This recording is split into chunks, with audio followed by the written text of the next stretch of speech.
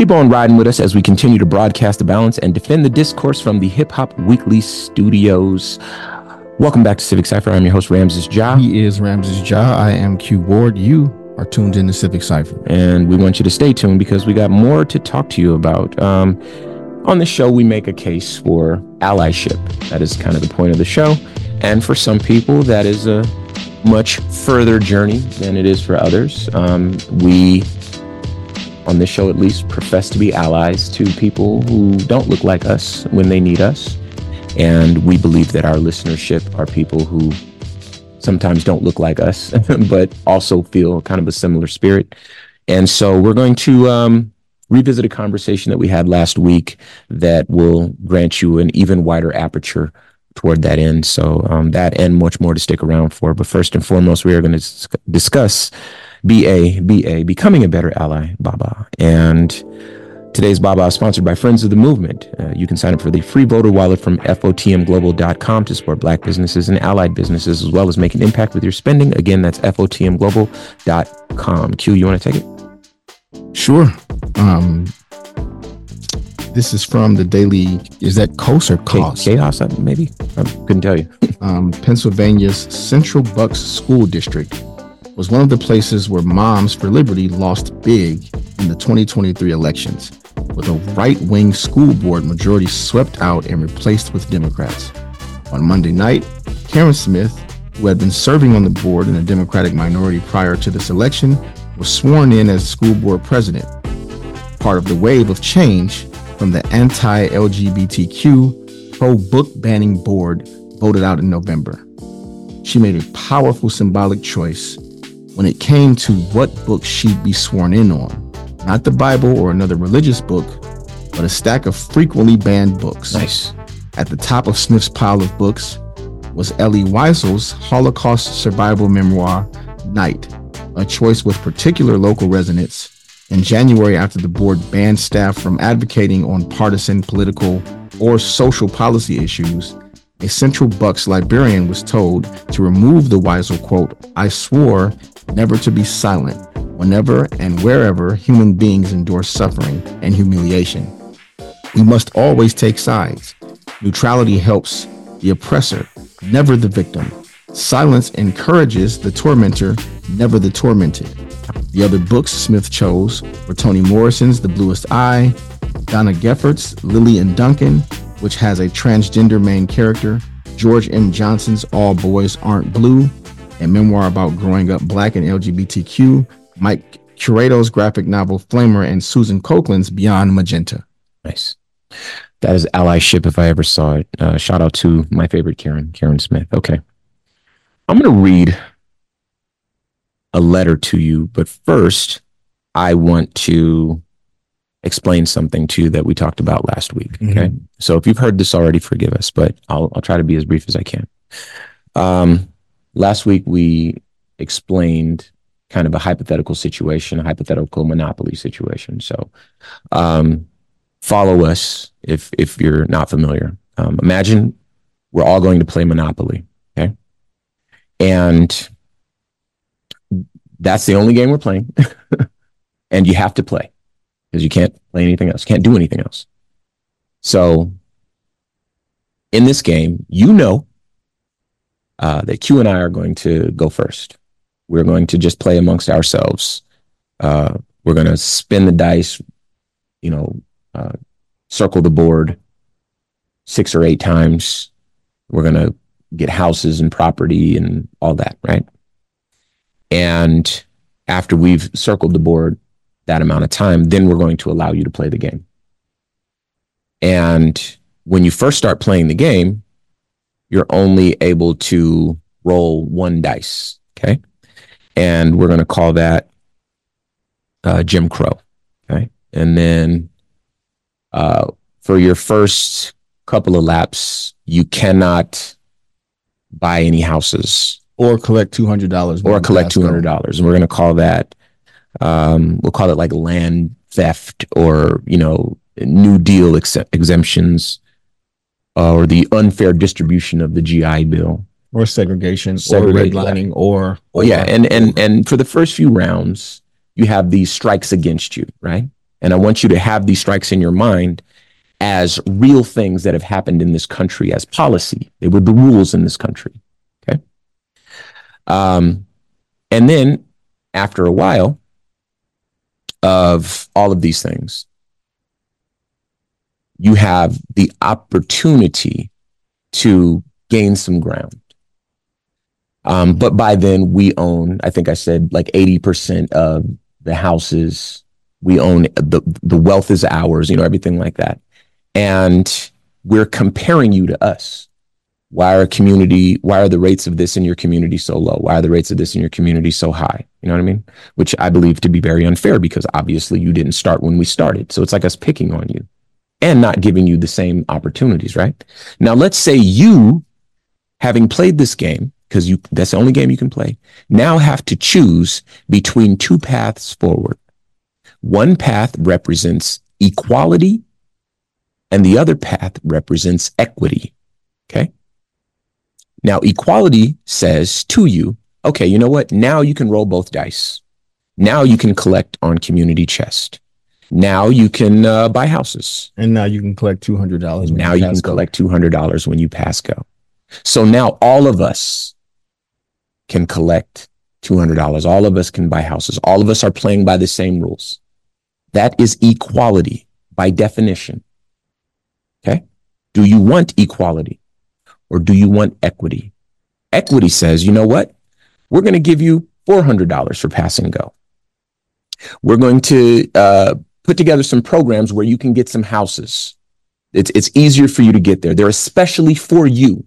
Q and I can't take advantage of those. Okay. But you can. We don't need any more houses. Right. Now, again, we're dealing not with individuals. We're dealing with a system, the system of monopoly. Okay. But these systems are in place so that you can have a bit of equity, so that you have a sporting chance of improving your status in the game. Now, my question to you is, which path is better for you? I don't need your answer because I know that your answer is equity. So there have recently been attacks on diversity, equity, and inclusion initiatives in this country. In fact, you and I have to talk about this all the time. And so I was very excited when I got a letter from a longtime listener of our show named Philip C. I don't want anybody to pick on Philip because, believe it or not, Philip, that's my guy. I rock with Philip. Philip points out a lot of blind spots in our conversations. He has some very different views of the world from me, and I think that's okay. We talk. He emails and I talk on the show often enough, but I believe that we strengthen each other's viewpoints. He points out blind spots over here, and I hope that I do the same over there, right? And so he wrote a letter to us, and I'm going to share with you now, kind of pointing out some blind spots that I'm so happy he did, because now I get to speak to them, because I'm sure there's other people who feel that way. So allow me to read. And thank you. And I sincerely mean this to Philip and anyone else. If you're going to write a letter, not a comment on social media, write a letter and really make your point, I'd be happy to read that. Ramses, I heard your monopoly comparison. Unfortunately, what you are going for will never work. Forget about all the illegals here. If tomorrow we took all the wealth and land and split it evenly with the 330 million U.S. citizens, I think it's more than that now, but I get your point. What do we do with the new births from January 4th and on? What do we do with the legal migrants? Anyway, it was already tried. Back when Bradford was governor of Massachusetts, in the beginning, they tried splitting everything equally. And what they found out was there were people who were more productive and people who were less productive. Resentment built. They switched to a more capitalist way by keeping what they produced and then trading and bartering. And then they prospered. I think this is supposed to be anytime any new people that came to Plymouth and beyond joined in and, like you pointed out, started out behind, but were able to make a life. Some of them never caught up. Some did catch up and some surpassed. But this way of life worked and everyone prospered. Maybe not to the same level, but they were free from a king and better off than if they stayed in their birth country, Philip. So, again, some blind spots. I'm like, you know what? I see you, Philip. I appreciate that. So let me go through this. And I realize that it's not the same, but we've done this with Philip's letters before on the show, and this is not me picking on Philip again. That's my brother. And if he writes another letter and it works, we will read it again, right? It's not me picking on Philip at all. But I've said his piece and I get to say mine now. So the one thing that I never suggested was that we take everything away from everybody and split it up evenly with everyone else. Okay. Black people have never asked that of white people in this country. I didn't ask that in the Monopoly experiment example. I'm not saying, hey, you know what, Q and I, we're going to give up all of our wealth and blah, blah, blah. And, I never said that. So I think that it kind of lies beyond the analogy that I was painting. So I really can't speak to that because nobody has really floated that as an idea. But right here, when he says that in Massachusetts, they tried splitting everything, found out that it was more productive. People were more productive. People were less productive. That is very true. Capitalism, unfettered capitalism, has its positives. It's not the system that I would prefer to see us as human beings lean into. But it does have its positives. It does reward people who are innovative and does reward innovation and so forth. These are things that are true that you also find in other economic models. But I'll credit where it's due. Capitalism does allow for that. In this country, we often don't have unfettered capitalism. We have crony capitalism, right? And so that breaks down here too, because as technical as I want to get, go ahead. You also have renamed socialism, right? Sure. Crony capitalism is socialism. Sure. For those that for rich people. For those that have, yeah. and unfettered capitalism for those that don't. There you go. Those that don't, the bootstraps thing that they say. And for those that do, we will forgive and we will amend and we will change and we will divest and we will do all these things to make sure that you remain where you are. Right. And that those who don't even have a chance to catch up. Sure. And again, I'm not talking about your outliers. I'm not talking about your Jordans and your Oprahs and your, Obamas and these immensely talented, brilliant minded people who have born with this charisma and so forth. I'm talking about data. What does the data support? And even the Massachusetts example, that them starting at the same point does not prevent those who are more productive and work harder from excelling. Mm-hmm. It doesn't. The idea that it didn't work because, and then the reason being because some were more productive than others, as if there was some barrier to success for those who were more productive. That's not the case. Mm-hmm. So I don't know. There's a lot of context missing from the letter for me. Sure. But I think I can fill in a good amount of that right here. So if you know someone in your life as a listener of this show who feels like, hey, there's some holes in this liberal agenda, it'll never work, blah, blah, blah. These people that are just kind of dead set on, let's keep doing the current thing that doesn't work instead of trying the thing that I don't feel has the potential to work out as well for me. If you have people like this in your life, hear what I'm about to tell you. Okay. So often enough on this show, we talk about white privilege. And this is something that a lot of white people, especially white men, push back against. Particularly so when they're dealing with some sort of financial hardship that they don't feel should be happening to them. Okay. Why isn't my life gone the way that I wanted it to go? Why am I not a movie star, or a professional baseball player, or a rock star, an astronaut like the American dream told me I was going to be? I've been lied to. Oh, it must be these Mexican people, these black people, blah, blah, blah, right? There's a group of people that feel this way, okay? When you suggest that these people have white privilege, they'll push back and say, man, I really wish I had some white privilege because it sucks out here for me. And from their perspective, that's how it feels, right? I'm not knocking anybody. But allow me to paint this picture because I think that it helps further illuminate the point we're trying to make with this monopoly analogy. Okay? So when I was in high school, I went to a place called Unitown. And it was basically a camp where they invited all the kids from all different races and backgrounds and socioeconomic places and whatever. We all went to this campground, and there was an exercise that we did on the campground. We said, I want all the students to stand in a line. Okay. And I'm going to rehash that same experiment for the benefit of our listeners, because the only change being that they outline people's privilege by having them take a step forward. What I'm going to do is turn that on its head. People that don't have this privilege have to take a step backwards. Okay. So we're all starting at the start line. Okay. Me, you, Q, everybody. We're all at the same line. Okay. And then there's a finish line in front of us. And that finish line, if you cross that finish line, you get, the American dream, 3 wishes, $1 million, whatever goal you want to put there. Now, I'm going to show you what white privilege looks like, because a lot of people think it's an advantage. White privilege is the benefit of getting to start at 0. Just like the Monopoly experiment. If you're on this starting line with me and Q and everybody else, I want you to take you're going to move back 1 yard. That's 3 feet. If you or people in your family have had to deal with the after effects of slavery.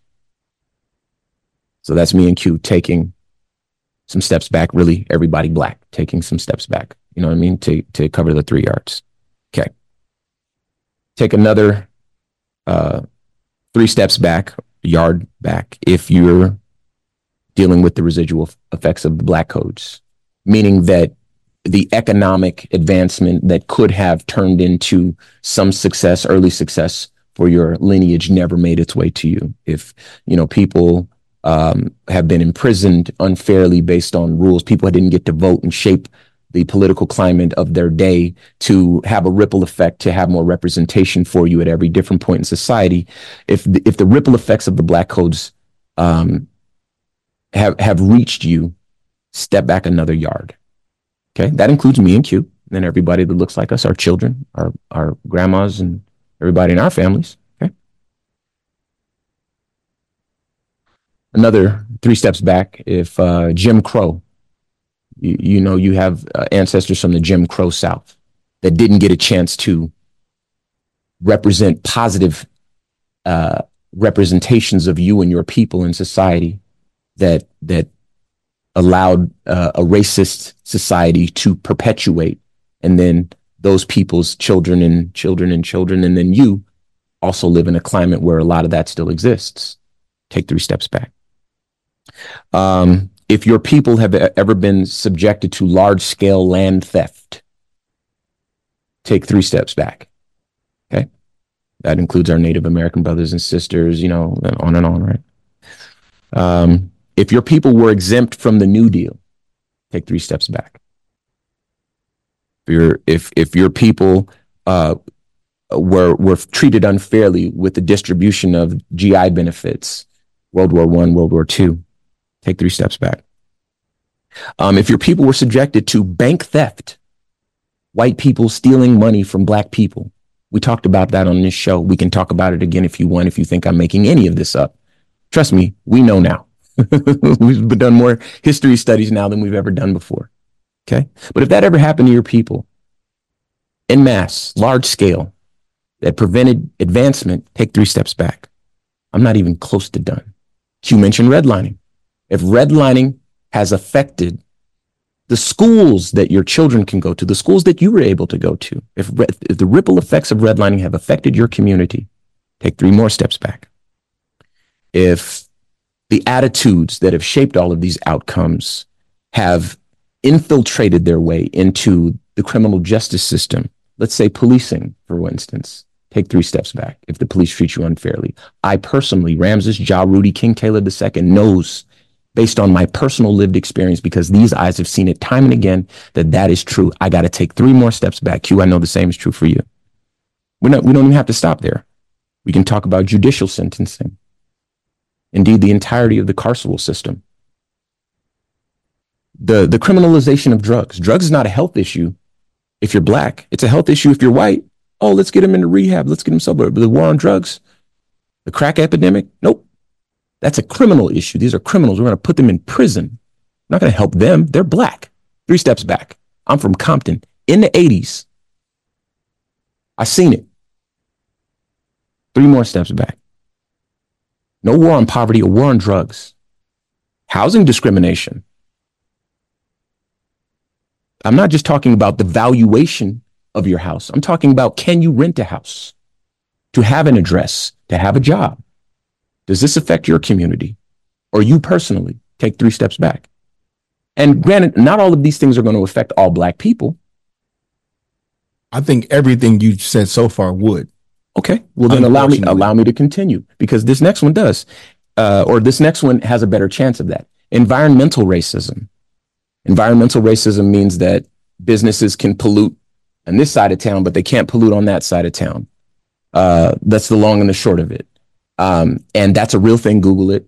I don't have time to explain it because I only have a few more seconds. But if that affects you or people in your community, healthcare outcomes, et cetera, take 3 more steps back. Now,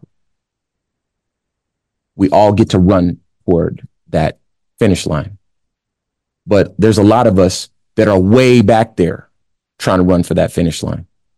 And let's say only a handful of people will make it, right? A lot of people got to run a lot harder and they'll never make it.